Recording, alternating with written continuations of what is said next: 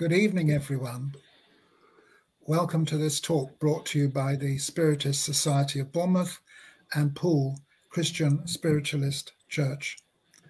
My name is Bob. I'm from the Spiritist Society of Bournemouth, and I'm standing in for our leader, Fabrizio, who's away on holiday. We are very honored this evening to have with us as our guest speaker, Luiz Lima from Florida in the United States. Luiz is a very well-known Spiritist speaker.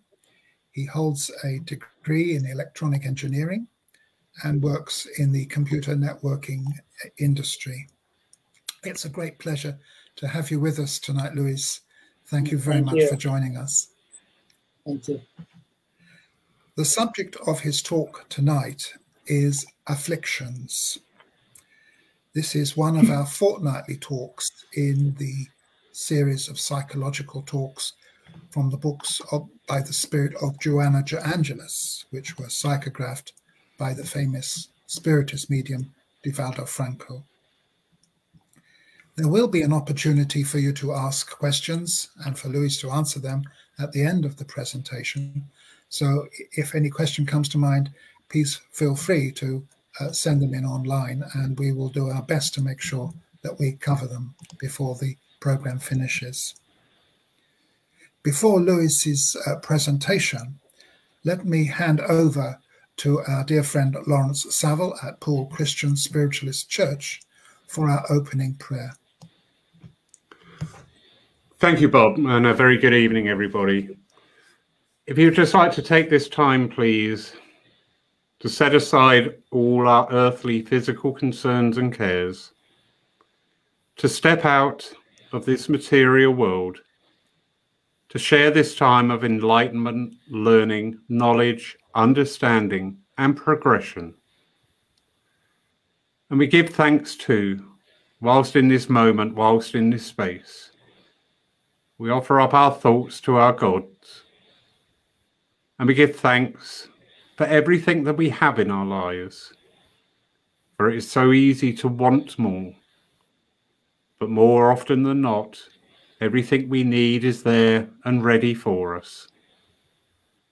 And we send out our thoughts and prayers to those around the world, those who at this time are bewildered and lost, those who at this time who are afflicted of conditions of the mind, the body, and spirit. And we know through these healing balms being sent forth, that healing is given and received in accord with the needs. And in that true knowledge, we are truly grateful. So we hand over this time now, this union between different continents, to come together and to spread and share that word of love, upliftment, and the belief and the knowledge that life between life and lives that we live here are never broken, but a continuous thread of existence. Amen.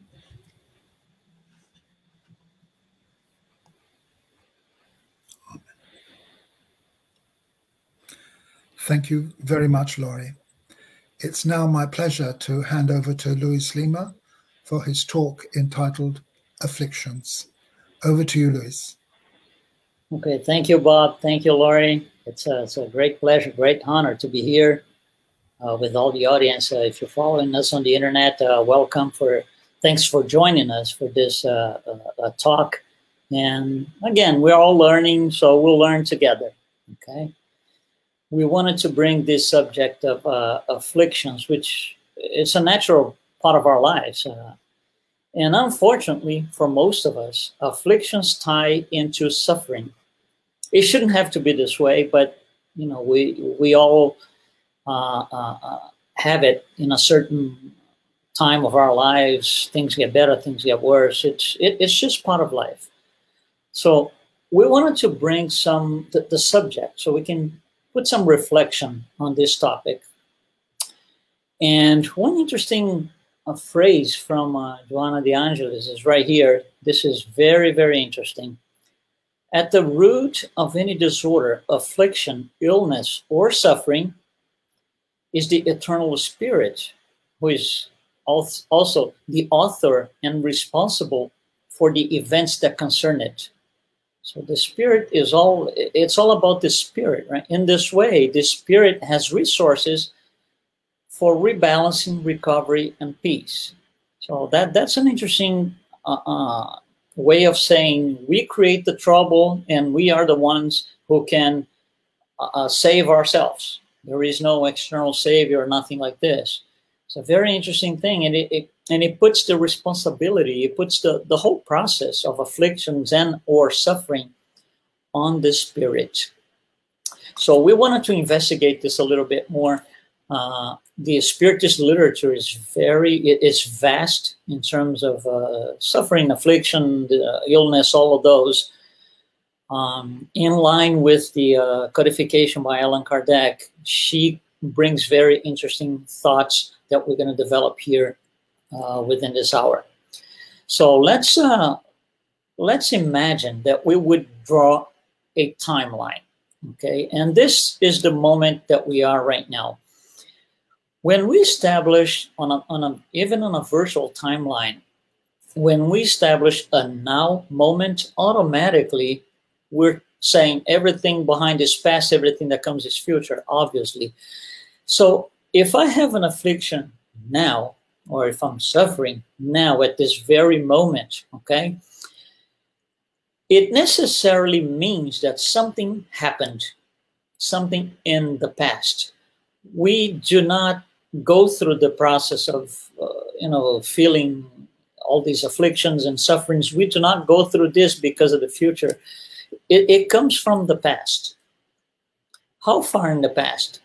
Well, it could be something that happened last week, and I'm still troubled by it for some reason. I'm still thinking about the situation. It could be something 10 years ago. It could be something when we were kids, for example, on our younger days. But it could also be on a past life. You see, the immortal spirit, the spirit is not going to die. So you will carry all these things, all these moments of suffering, affliction. You will carry them. At one point, of course, they're gonna wear off. We don't need to think about them anymore. We don't need to suffer anymore. We will not feel those afflictions anymore. But that's way in the future. If we are afflicted now, something in the past happened to the self, right? To the spirit. Because if it was only related to the physical body, it wouldn't have any sense talking about previous lives. So this comes along from lifetime to lifetime throughout the set of incarnations that we're all undergoing.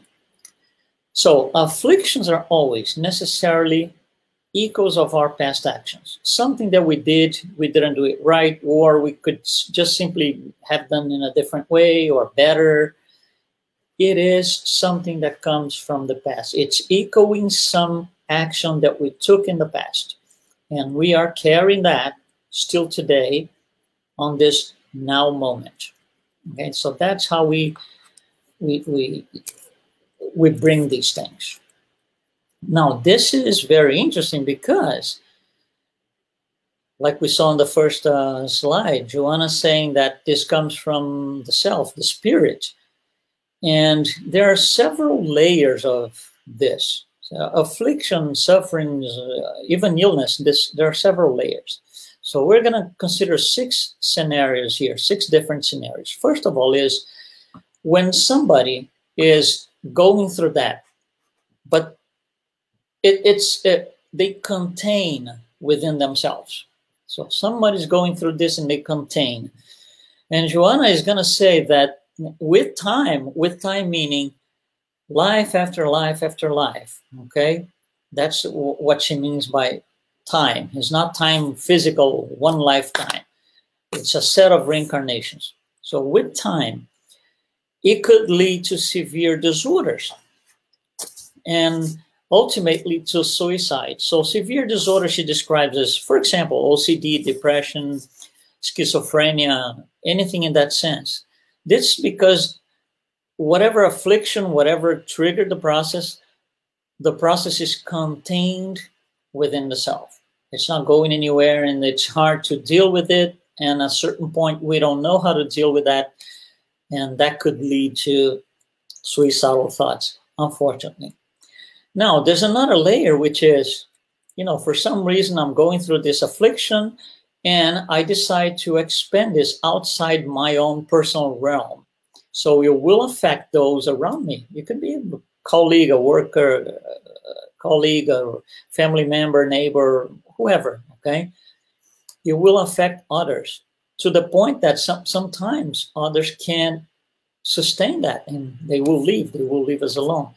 And it happens in broken relationships and stuff like that. But it always started within the self. It just propagated, affecting others. There's a third layer, which is now, you see, the first layer is me and myself. The second layer is me and those relatively few people around me. The third layer is me and a larger group of people. And these people, I don't even know them. I not necessarily have to know them. They're not neighbors that I talk to every day. They're not relatives, family members, worker colleagues. No, they're simply people that I don't know. And that leads to using modern words. Actually, one talks about that too. Terrorism, massacres. It's one person that is going through whatever process, some sort of affliction, and it's pounding that towards everybody else. Doesn't matter who, I don't need to know them. Now, there's another layer in which, as I go along with this process, I collect subscribers to my problem. So other people subscribe to this because they feel the same way, or just, they align with that behavior or that situation. And then instead of one, now we are a smaller group. So it's not only me now, it's me and maybe 5 or 6 people, me and 10 people. And as a group, now we're going to target an individual. And that individual, not necessarily I need to know them, but it's just how the problem expands. So that leads us into bullying in schools and stuff like that. And then it grows. So now instead of a group towards one person, it's a group towards another group. So that leads to the guerrillas and gangs and all of those things. And it gets really large when the groups, both of them are very large. So now it's not a group we can call a society. So it's a society towards another society that, takes that into war. Unfortunately, that happens a lot. And it all starts, as you see there on the top left, the little guy with a dark cloud over their head. That starts as a personal thing, but it leads to, consequences. So what happens is, as we go along feeling this way, with time means, again, incarnation after incarnation, life after life. With time, we get into, different things like dissatisfaction, we rebelling, anything like this. I don't have my questions answered.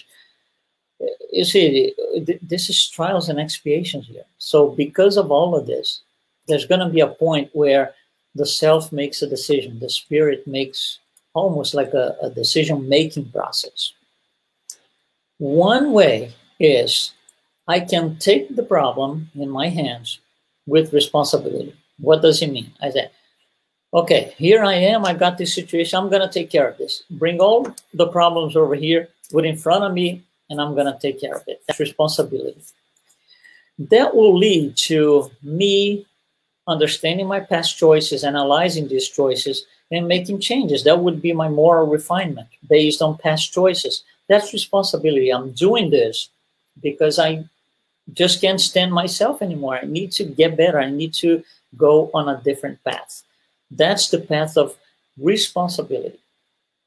Now, there's another path, which is not so good, which is the path of victimization.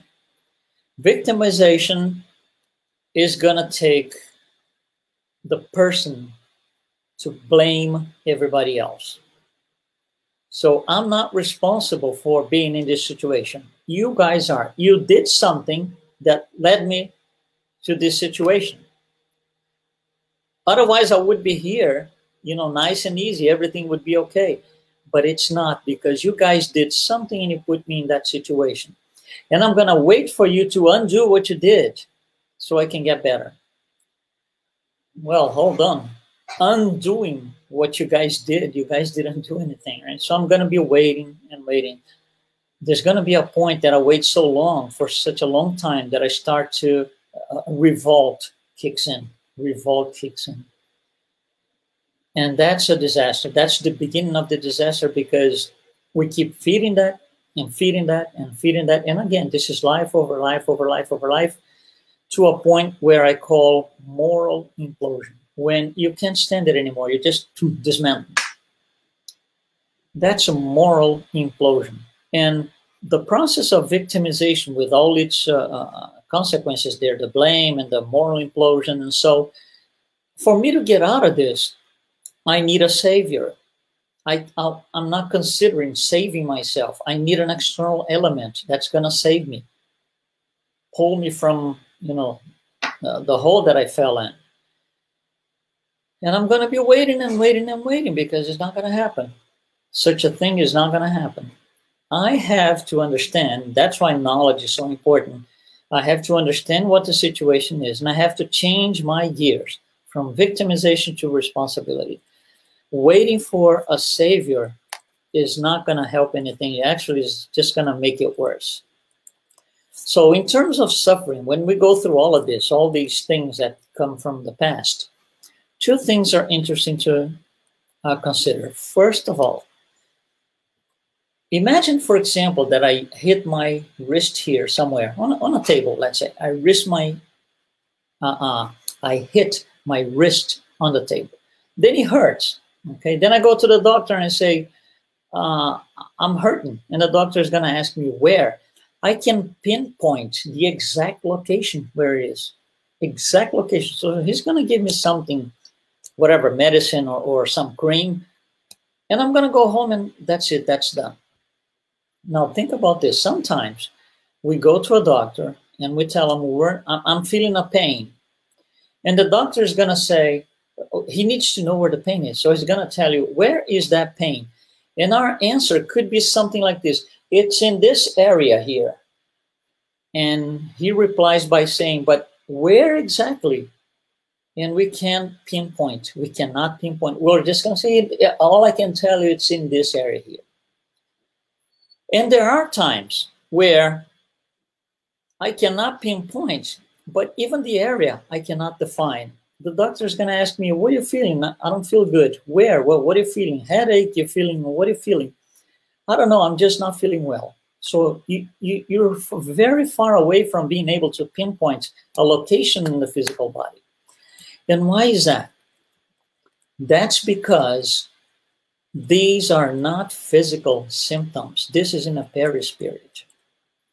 If it's in a perispirit, it's a completely different ball game. Creams are not going to help. Medicine is not going to help. It's a whole different story. And that's where these afflictions lead to usually suffering, because it's hard to understand. We cannot pinpoint. We cannot just take a medicine and go away and leave it behind. It doesn't happen. So suffering and afflictions, they are not recognized by time and space. They are in the perispirit.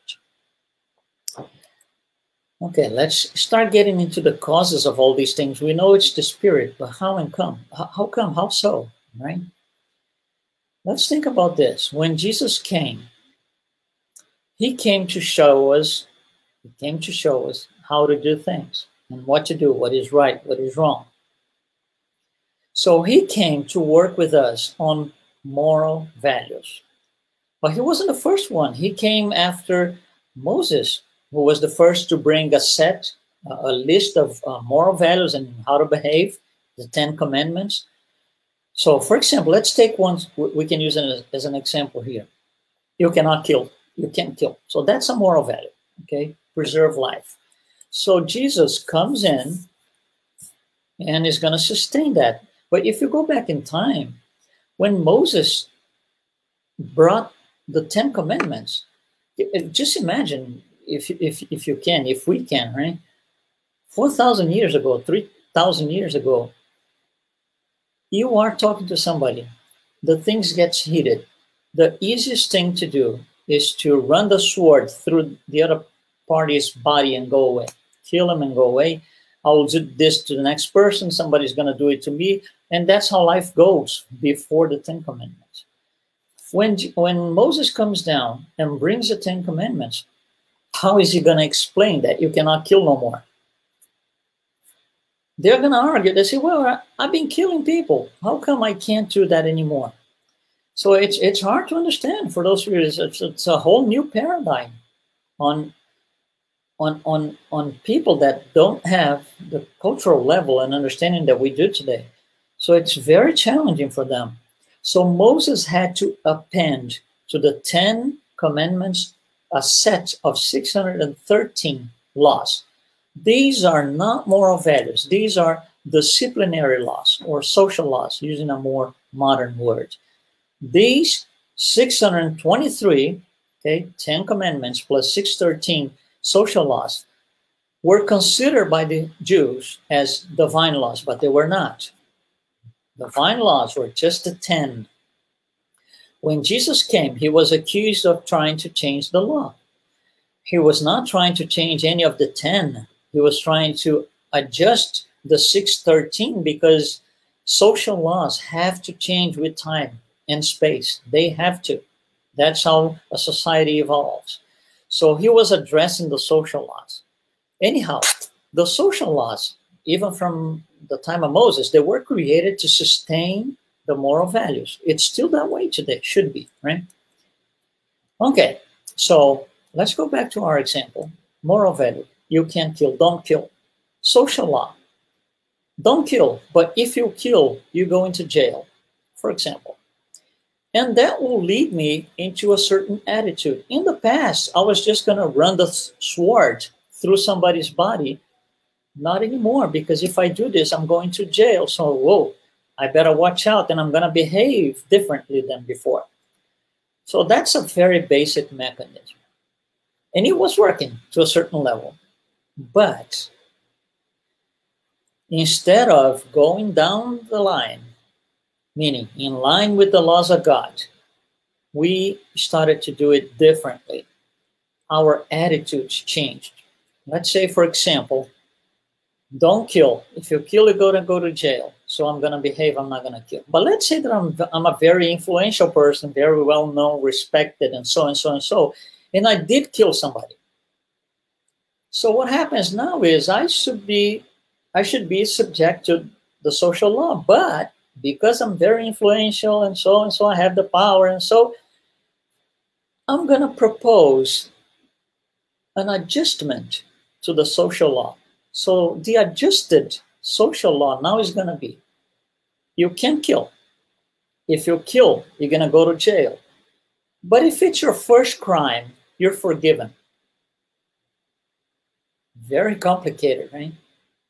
So now the law came from the attitude, no longer the other way around. And, we've been doing this for so many centuries that our adjusted social laws generated adjusted or I call pseudo moral values. So the moral values that we look into today as a reference in our societies are not the moral values that we should be looking into. So there was a change in perception here, a huge change in perception.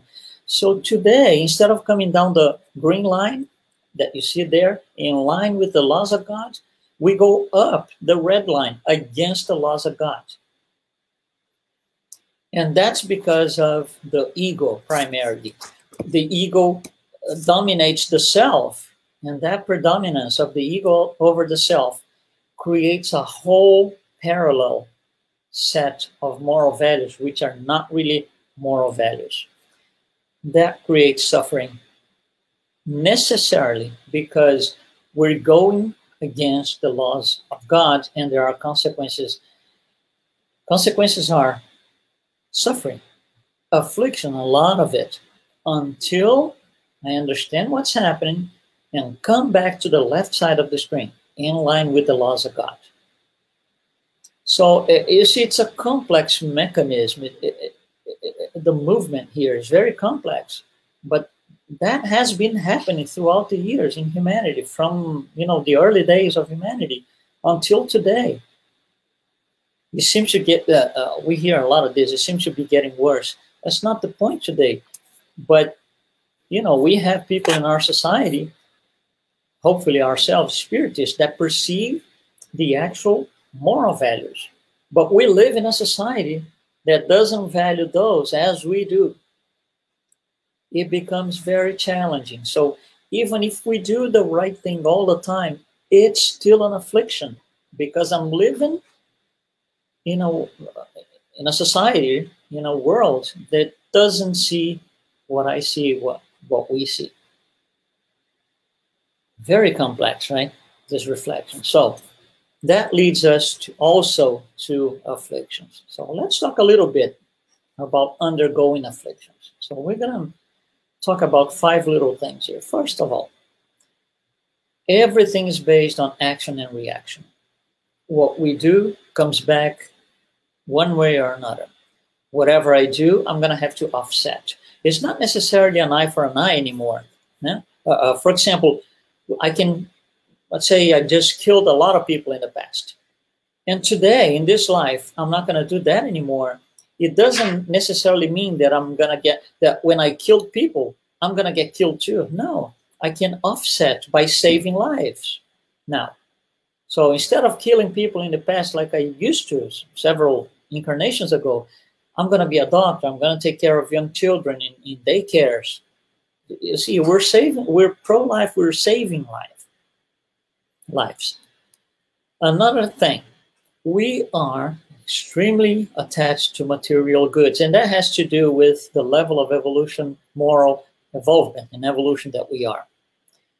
We are still very attached to the material goods, and obviously that leads to suffering and affliction, because they don't bring fulfillment in terms of the self. It doesn't bring fulfillment. They are tools, but they don't bring fulfillment. Number 3, the old problem between the difference between human justice and divine justice. This is a whole separate topic. We would be speaking for hours here, but just a quick reference. We know that human justice and divine justice use different parameters, different references to produce an outcome. We want our justice created by us, men and women, to reflect divine justice. It doesn't. So human justice is for the group, a society. It's not universal like divine justice is. And that creates a conflict. Conflict means for us incarnate afflictions. For the self, it's affliction. Here's another thing, desire to control someone else's life. Every time we try to do this, if we try to do this, we're going to have a conflict, because I'm forcing something to happen and not necessarily, and very likely it will not happen. And that's going to bring affliction. That's one of the most serious things about creating affliction for ourselves, because we create for ourselves. That's one of the most significant ones. And something that we want to develop here, an idea, which I called here, I listed as repeating the same mistakes. Of course, if you keep repeating the same mistakes, you're going to be suffering all the time. What kind of mistakes are we talking about here? So let's go back and look at the history of humanity. So we're going to pick 4 events in the history of humanity, and we're going to talk about them. So here's number 1. We know the story, so quickly. Pilate knows that Jesus didn't do anything wrong. He was not supposed to be put on a cross. He was not a criminal, nothing like this. Contrary to Barabbas, which was a known criminal and so on. So Pilate tries, he demonstrates that through the Gospels. We can see that. He tries as much as he can to bring Jesus to a different situation where he can say, you're not guilty at all, just end the whole thing. But the population is there. He's under pressure. He's feeling the heat. So he has this brilliant quotes, right? This brilliant idea of bringing Barabbas, and the people are going to make a choice. And by his standards, he would expect that the population would say, well, Jesus walks free and Barabbas the criminal goes to the cross. That didn't happen. So who chose that? It wasn't really the person, Pilate. It was a situation. The population made that choice. How come we made that choice? That's, to say the least, is questionable. How come we chose that? We were there. Not necessarily physically in the crowd, but we were there in spirit, as incarnates or discarnates. So something like this happens because of the psychic atmosphere of the planet at the time. What does it mean for you and me now today? You see, this is an event in the history of humanity, but it's also an event in our personal spiritual history. Every time, no exception, that we make a wrong choice, knowing what the right one is. I'm going to say that again. Every time we make a wrong choice, knowing what the right one is, we are signing off our actions as Pilate. How many times in a year we do this? How many times in a month, in a week we do this? We do this left and right. Not necessarily us Spiritists. We're talking about society in general, humanity in general. We do this all the time. Is it going to generate affliction and sufferings? Oh, yeah. You can bet on that. So that's one event in humanity which has a direct corresponding action into our personal history as a spirit, as an immortal spirit. Let's take another one. The Crusades. Well, 1 minute about the Crusade. Right? How did the thing start? The Christians accuse the Islamic population in Jerusalem to have destroyed the cross where Jesus was supposedly crucified. So the Pope, right? Parenthesis, right? What is a Pope? A Pope is that person entitled to carry out the good message of Jesus, to teach Christianity, to teach his, to pass along his teachings and so on and so. So the Pope, Urban II,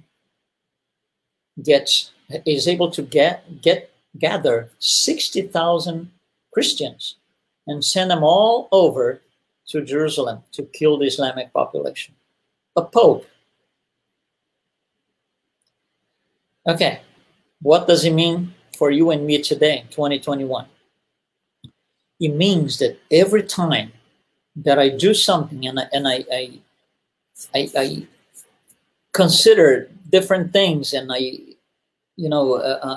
manipulate things to get to my objectives by hurting others, every time I do this, I'm signing off my actions as Urban II, the Pope. The Pope, right? Okay, so let's do another one here. 500 plus years of Inquisition. What is the Inquisition? It's a movement in which the church, the leaders of the church, would find people who are not following what they wanted them to follow. I'm not saying if they were teaching the right thing. It doesn't matter. If you didn't do what they wanted, you would go to, you would be put fire, set fire on you. 500 plus years. So every time I condemn every time I do this towards somebody. I'm signing off as the Great Inquisitor. The Great Inquisitor is that person who has the following motto: it's my way or no way. And no way means I'm going to make you a nothing out of it. You see, this is history, but it's not only history in terms of a historical event. It still happens within us. It's still part of our psychosphere, part of our psychic atmosphere. We're still going through this today. We're still struggling with that today. And here's the last one. We don't really want to talk about this because it's so ugly and awful, but it's all the same thing. Just think about the concept of the first three. This is the same thing. You know, he was imposing a situation, he was imposing a war with nasty consequences without thinking about it.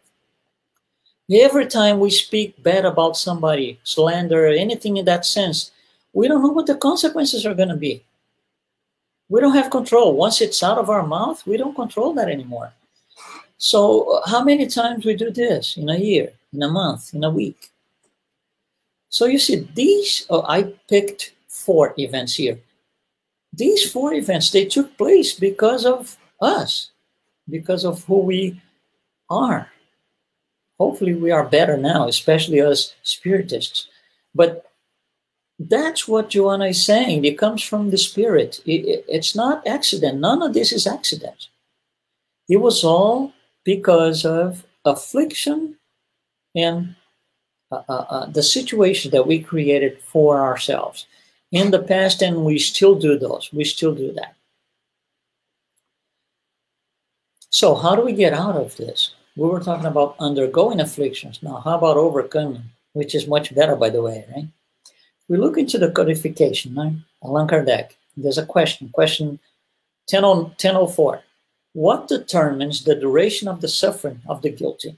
Because you see, if I'm suffering, if I'm going through afflictions, I want to know how much longer. Because if you tell me 10 minutes, oh yeah, I'll hold tight. If you tell me 2 days, I go, yeah, okay, 2 days. If you tell me 15 years, that's a different story, right? So I want to know how long it's going to take. So Allan Kardec asks the superior spirits, and the answer comes. It depends on the time that it takes to improve itself. It doesn't say you're going to get a divine decree ending your suffering, your affliction. Nothing like this. It depends on us. We have to improve ourselves. That's when it stops. So you see, going back to what Joanna said in the beginning, responsibility. We are the ones who have the tools to turn things around. There is no savior that's going to come down from, the heavens. It's not this. We need to do this ourselves. We need to understand that it's important. And then another question following that one is, how can we, right, humans, overcome our evil tendencies with our own efforts? Because now we already know it's on us. So you see, the question is not how can humans overcome their evil tendencies, waiting for somebody else to do it. No, the question is doing ourselves. Now, this answer is fantastic. Sometimes we can do it, and sometimes with very little effort. What we lack is willpower. Then I looked at this years ago, right? And I said, how come this is a very little effort? And I said, maybe I didn't get a right translation. It could be, of course, it could be a bad translation or not very, close to the original. So I said, well, let me look into a different translation. So I took a second book, a second translation by Anna Blackwell, and she writes very slight efforts. It didn't change much. The words are different, but it didn't change much. And I said, no, it can't be. Let me look for another translation and see what they say. And here's another translation. Very small efforts. Wow. Then I said, well, hold on. Why not? Why not be smart and go straight to the French instead of dealing with translations? Because this can be. That's me, right? So let's go to the French. Here's the French. The fable est forte. The word fable that you see here means weak, something's not tight, slight, poor, anything in that sense. So hold on, it got worse now. It got worse because the three translations are not wrong. You know who is wrong? The reader. I was wrong. I was reading it and I wasn't getting it. That's exactly what it is. Very small effort. And if you remember, the next phrase is, what lacks is willpower. So we need to find that willpower within the self to bring us to the next level and get away from suffering, from afflictions, from conflicts, internal personal conflicts, and move on. We need to find willpower. Let's talk a little bit more about this overcoming afflictions. We know that, we spoke about Moses already today. We know that he brought the first revelation and he had to impose, we spoke about this, right? He had to impose that by adding 613 laws. So the first revelation comes as an imposition. Jesus comes to reinforce the 10 original commandments. But he doesn't come as an imposter, or not imposter, a dictator. I'm going to use a very modern word. Moses would fall into the dictator category because he was absolutely necessary. And Jesus comes after him with a different tone. He never imposed anything on anyone. He never forbid anyone from doing anything. He comes as this great, friendly counselor. So if you look at the stories like the adulterous woman, he will say to her, if I were you, I wouldn't do this again. He's not threatening. He's not forbidding nothing. He's just saying, if I were you, I would do this thing differently next time. I wouldn't do what you did. Counselor, this great, open arms, friendly counselor. And then comes the third revelation with Allan Kardec, which brings, Spiritism brings a different tone, which is explanation. You see, when you say don't kill, as Moses did, I revolt 4,000 years ago. When Jesus tells me, I'm going to tell you something. If I were you, I wouldn't kill. It's a different tone. It makes us think. But not necessarily, I know why. Now, with Spiritism, I know exactly why. Every time we know why we have to do certain things, it's easier to accomplish that. Doing things because we're being ordered to, not necessarily you comprehend, you're just doing it because you were told to do so. When we have the explanation from all these things, that's a whole different story, because now Spiritism brings basically this: stop inflicting the self. That's it. Stop. And now I know why. And it makes a lot of sense. And because it makes a lot of sense, I'm more likely to follow the recommendations. So Spiritism, with the original works of Allan Kardec and everything that comes after it, and a huge a number of books and instructions. Joanna de Angelis herself has a long set of books explaining everything in detail. But it empowers us to do the things Jesus said, because now I understand exactly why. I understand the mechanism, the ins and outs. One of these things is, it's in the gospel, suffer well. Now, what is suffer well? Hold on, well, what is that? Suffer well means suffering. If it's inevitable, if I have to, I'm going to make good use of this. I'm going to suffer now, learn from it, and I'll never suffer again. At least not concerned to that particular situation. Suffer well. If we just say that out of context, some people are going to say, you're crazy. No, we're not crazy. There's a tremendous sense of friendliness, right? Charity in Lacordaire, Spirit Lacordaire telling us this. Another one here. Afflictions are nothing more than mechanisms of moral progress. If I'm going afflictions, it's because I did something wrong, morally wrong, and I have to do it right from now on. Otherwise, I'm going to go through the same thing. So it's an indication that something needs to change.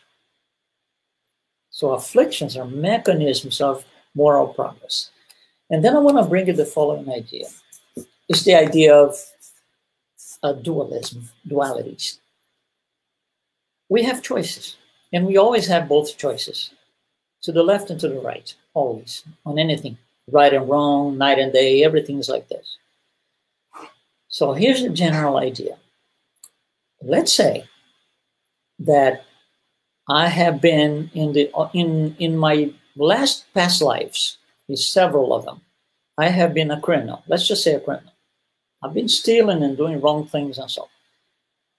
When I last discarnated before coming to this life, I got tired. I don't want to live a life like that again. I got tired. You see, I don't want the ego to dominate the self anymore, like Joanna says. So I'm going to do something different. I'm going to go into my next lifetime, and I'm not going to steal anything. No crime. I'm not going to steal anything from anybody. Then I come in, right? And everything's going well. I'm a baby. I'm an infant. My youth. And then let's just say that at a certain point, I'm in a party, okay, full of people. And I get into a room, to this party, and somebody puts, let's just say, 1 million bills of $1. Can you imagine the pile, right? 1 million bills of $1. And everybody leaves. You see, if I take, let's say, 5,000 of those bills, nobody's going to notice the difference because the pile is still the same height. So I look at that and we start like this. You see, I'm doing my life right. I came here to this life not to steal, not to do any crime. And I have to face that now. And then we go through like this. Oh my God, look at this money. I could have this money. If I take 5,000 of these bills, it's a lot of money for me. Nobody's going to notice. I could just take this home. You see the conflict? You see the affliction inside, the turmoil inside? Why is that happening? Because being dishonest is still an option.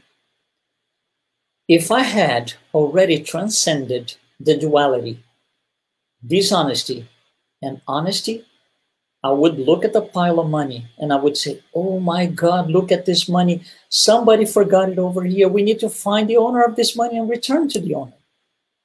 It wouldn't cross my mind, and not even a single $1 bill to pick it for myself. You see, so if I'm in conflict, it's because I have not yet transcended that duality. Here's another one. Sobriety and alcoholism, same thing. So let's say I've been drinking all my last 25 lives or something, and when I come to this one, I say, that's it, no drinking alcohol. So I go to a party, right? And then somebody puts the most desired bottle of whiskey in front of me, and everybody leaves the room. And I'm by myself, there are no surveillance cameras.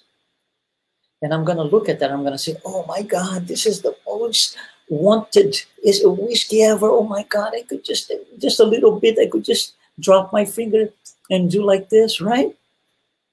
Look at the conflict. The affliction, the suffering that I'm creating for myself. And why is that?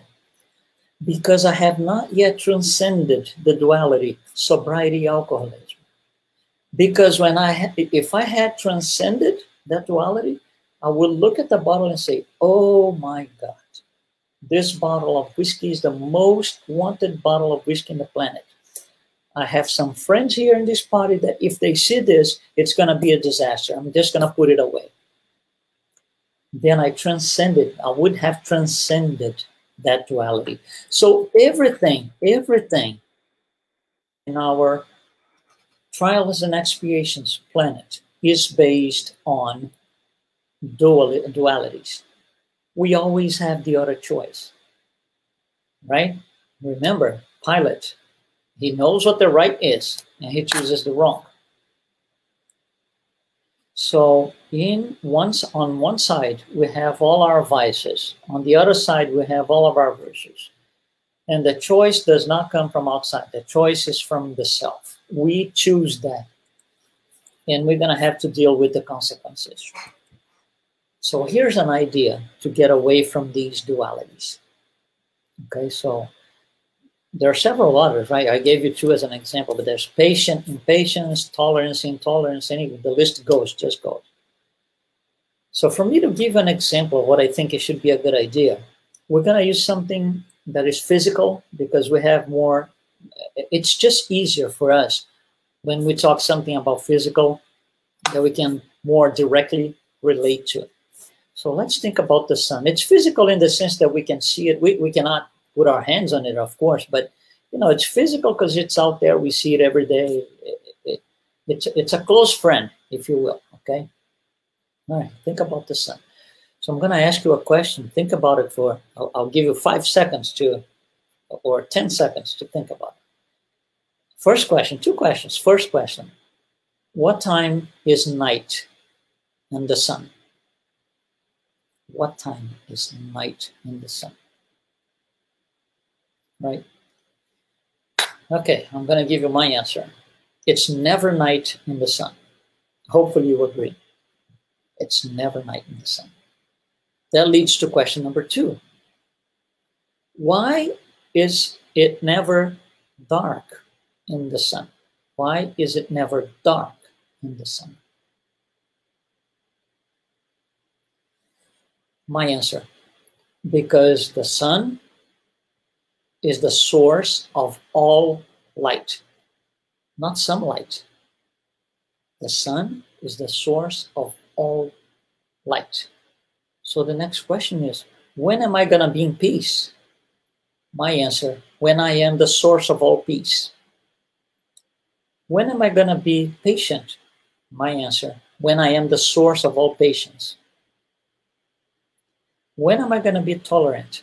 My answer, when I am the source of all tolerance. And it goes on and on and on. You see, the sun, the idea of the sun is to bring the concept that we have to be the source of all our virtues. We have to do that. It's only walking or moving towards that direction that we are going to have less sufferings and afflictions with time to a point where we don't have any more of those. It's the path to perfection. So think about the sun. Think about the sun when you, maybe late at night. That's a good thing to take to the pillow every night. Be the source of everything you want to see. So let me give you just a few thoughts here so we can wrap up. Number 1, suffering is a thing of the past. If it's in the past, I not necessarily need to live it now. I can let go. Because I'm suffering or I'm under affliction due to something that already happened. I don't have to live in the past anymore.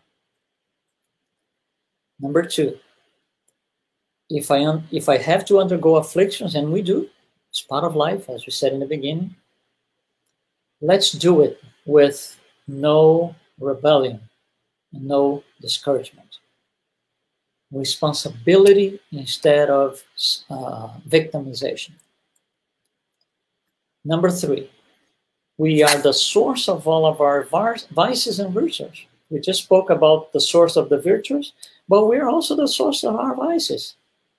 So if the self brings its vices all the time, we're going to be suffering. We don't have to do that. Nobody tells us to. Idea number 4, being the 1-minute Jesus.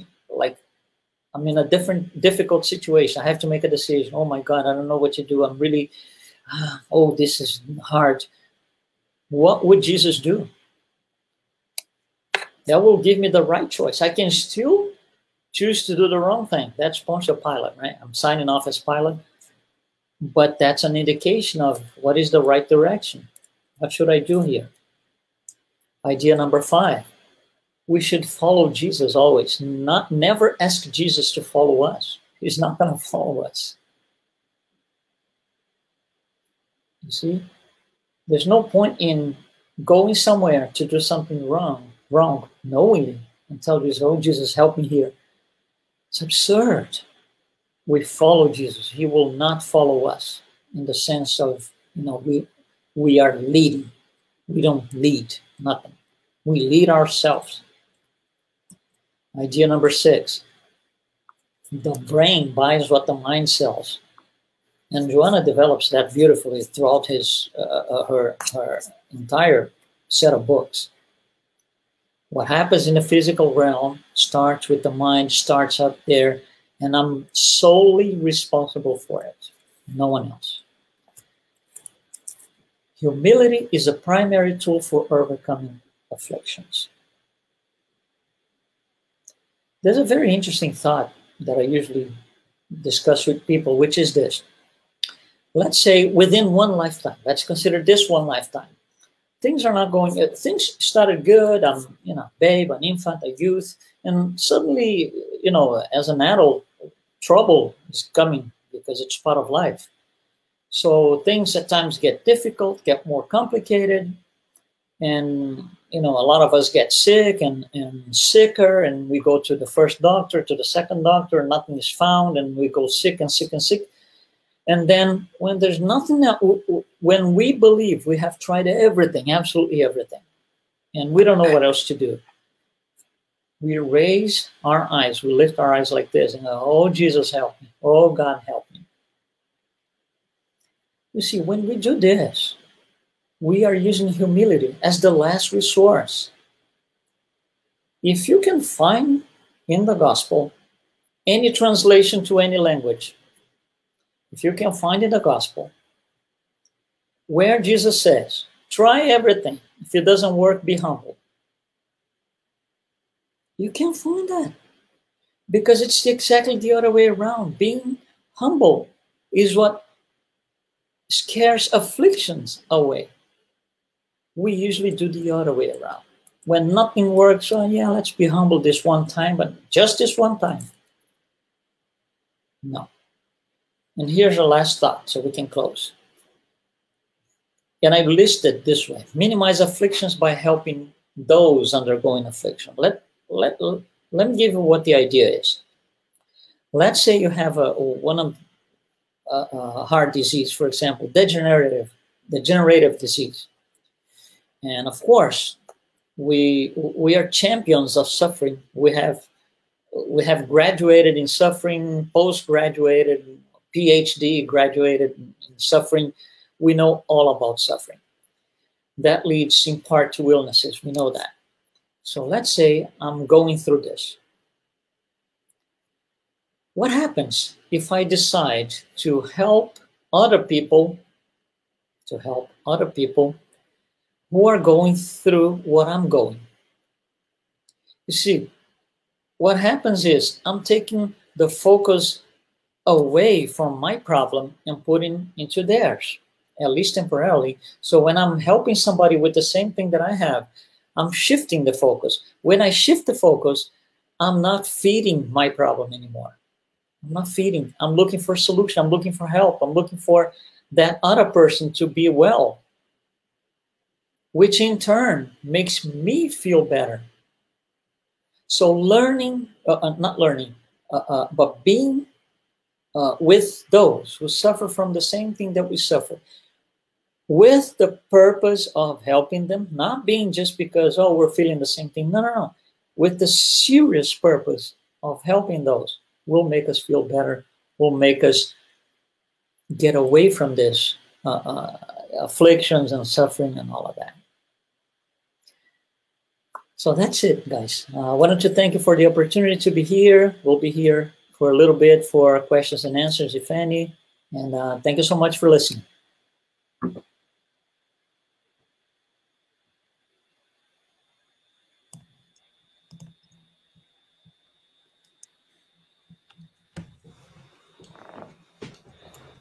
I've now unmuted myself. Okay. Thank you very, very much, Luiz. That was a very, very interesting talk. A lot for us to consider. And so much of it made sense, but I don't think I would ever have thought of it myself beforehand. There is so much logic to it, but beautifully laid out and very easy to comprehend as to why that's important in our lives. I think all of us are susceptible to affliction, and you've given us some very good leads as to how we can prevent that and help others to prevent that too. I look forward to presenting some questions too, if any have come up. One feature that came to my mind in this great teaching you've given us is the context in which we are our own saviors. I recognize, of course, that we do have responsibility for our own moral course in this life and for our moral course in all our existences. But obviously, Christianity calls Jesus Christ the Savior. Is there any conflict between the teaching you've shared with us this evening and the role widely accepted as Jesus Christ as being our Savior? I think it's a matter of interpretation, because, for example, I can tell you if something happens and I can tell you, oh, Bob is my Savior. It doesn't necessarily mean that I'm going to just do like this and wait for you to do the job for me. You can be my counselor. When you give me advice on how to get out of a certain situation, at that moment, Bob is being my savior in a way. He's not a savior, a hands-on savior per se, if you will. But yeah, you're helping me. You're helping me save myself. But the ultimate work, the hands-on work, is still us. It will not come from outside. It will not be. There's no divine decree that's going to say end of suffering for Luiz Lima. That's it. No such a thing. Mm-hmm. That's how I see it. Yes.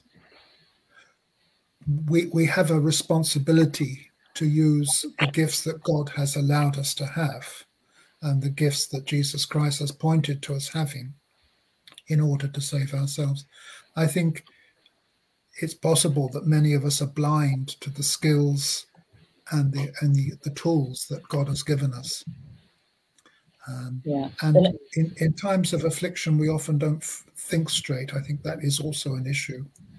And thinking straight is an important task. Maybe we should use that time when we're not feeling so afflicted to plan ahead. Yeah. I would just add, for example, we were talking about the Savior. Even when Jesus performed tasks that we could say he saved the person, as soon as he performed whatever action, he would tell the person, I didn't do it. You did it with your faith, or you did it yourself. Mm-hmm. You see, he does not take the role of a savior, of a hands-on savior.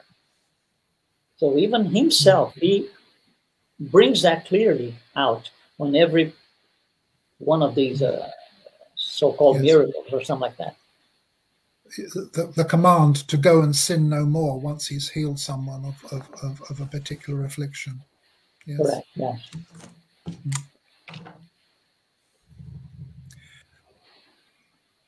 We would welcome your questions, dear folk, if you have any. Luiz is here to answer them. They're very reluctant tonight, which is unusual. Yes. I spoke too much, I think. No, it was a very engrossing talk. Very, very well. Yeah, that's why I said, Very well laid out. at a certain point, I said that kind of thing, all of us, myself included, we should take to our pillows every night and think about it. Mm-hmm. I've got an interesting comment that's come in from Pamela Wilson, and she's just saying, "Oh my goodness, that is a new perspective on history that I now need to think about. Thank you all very much for a very interesting talk this evening." Okay, Pamela. Yeah, think about it. Yeah, right. Again, that take to the pillow, right? It is, if we look at history with the eyes of spirit, under the light of Spiritism, things happened not because 2 men, 3 men, 4 men, 2 women, and 1 man. Nothing because of this, because of the psychic atmosphere of the planet, and we were there to sustain it, one way or another. And I was saying very early on in the pandemic, it seems like the psychic network has suddenly become alive, because you were hearing the same comments from all different corners of the world, totally unrelated, people saying the same thing and the same trains of thought going on. It's a very interesting effect it's had on us in many, many levels. But this psychic thing is very noticeable. And I don't make things fit. I look for a pattern, and they're there. It's very interesting. Yeah. So, something to have in mind always. We make the conditions possible for something like this to happen. And not only that, this is part of our personal history. We still do the same thing that they do, ourselves alone. So it's always something to have in mind. And we elected to be here at this time, knowing the conditions that would surround us. So we actually had an active, intelligent part in saying, yeah, I want to go through, I want to experience this for my progression or regression. As I always say to people, progression isn't always an uphill thing. We have the choice at all times to do whatever. And it's making what you would call the right decisions will aid in our progression. In choosing another path may lead somewhere else, without going too deep. Yeah. I think the current COVID situation has obviously led to great affliction in many people's lives, not only those who have suffered the illness themselves, but those who've had family members dying, and people who've just had to be locked away in their own homes and being starved of the social communication. So how we have coped with that and how we will cope with it, I think, is something for reflection. What have we learned? What have we learned? The things we can do without? What have we learned in terms of the things that we feel vitally important?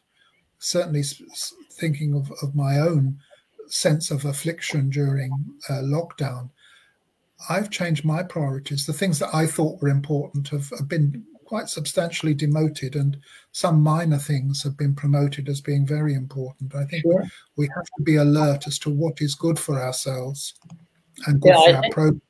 I think it sends us back to the suffer well thing. Nobody wants to be inside, locked down, almost locked down, right? Depending on where you are. But nobody liked it. And we complain. We all complain everywhere. So it's the suffer well thing. We have to go through this period. So how can I do this so I don't suffer? And I use the situation on my own behalf for goodness, for my own, improvement. And these are all opportunities that we are given. We just have to suffer well. That sounds a contradiction, but the way you've explained it, it's very good. Yeah. Did I see another question there? Sadly not. There's a comment there from Susan Brown. Very interesting talk that seems to point us toward the need for a change of perspective. Thank you. Yeah, absolutely. I agree. That's what we just said, Bob. Change of perspective. The virus has to do with that because it kind of forces us, or it forced us into looking to other options, doing things differently, value things that should be valued. You see that we go back to those moral values that we use in our society today, which are not really moral values. So all of that has to be put into perspective now. Very true. Yes. There is a question. Oh, gosh. We've got a question. Hurrah! Yeah. The lovely Jamie Williamson. Luiz, how do you think the things talk about relate to Jung's concept of the collective unconsciousness? Yeah, the collective unconscious is still psychic atmosphere, right? It's still part of our the psychosphere, as we say. And it's unconscious because you see the psychosphere of the planet includes discarnates as well. So they are sustaining whatever we are all sustaining. So and what they think, their thoughts and their what they are sustaining is part of a collective unconscious for us because we, it's impacting our lives. It brings things into our lives in a very subtle way that we might perceive or not. Mediums perceive a lot more, but everything is integrated. So everything is collective. Everything is collective, and we know that from all the explanations, not only in Spiritist but even quantum physics has discovered that everything is collective, right? Is connected. So everything became collective as we learned how things work. We didn't think they were, but they were. We just learned that they are now. Very true.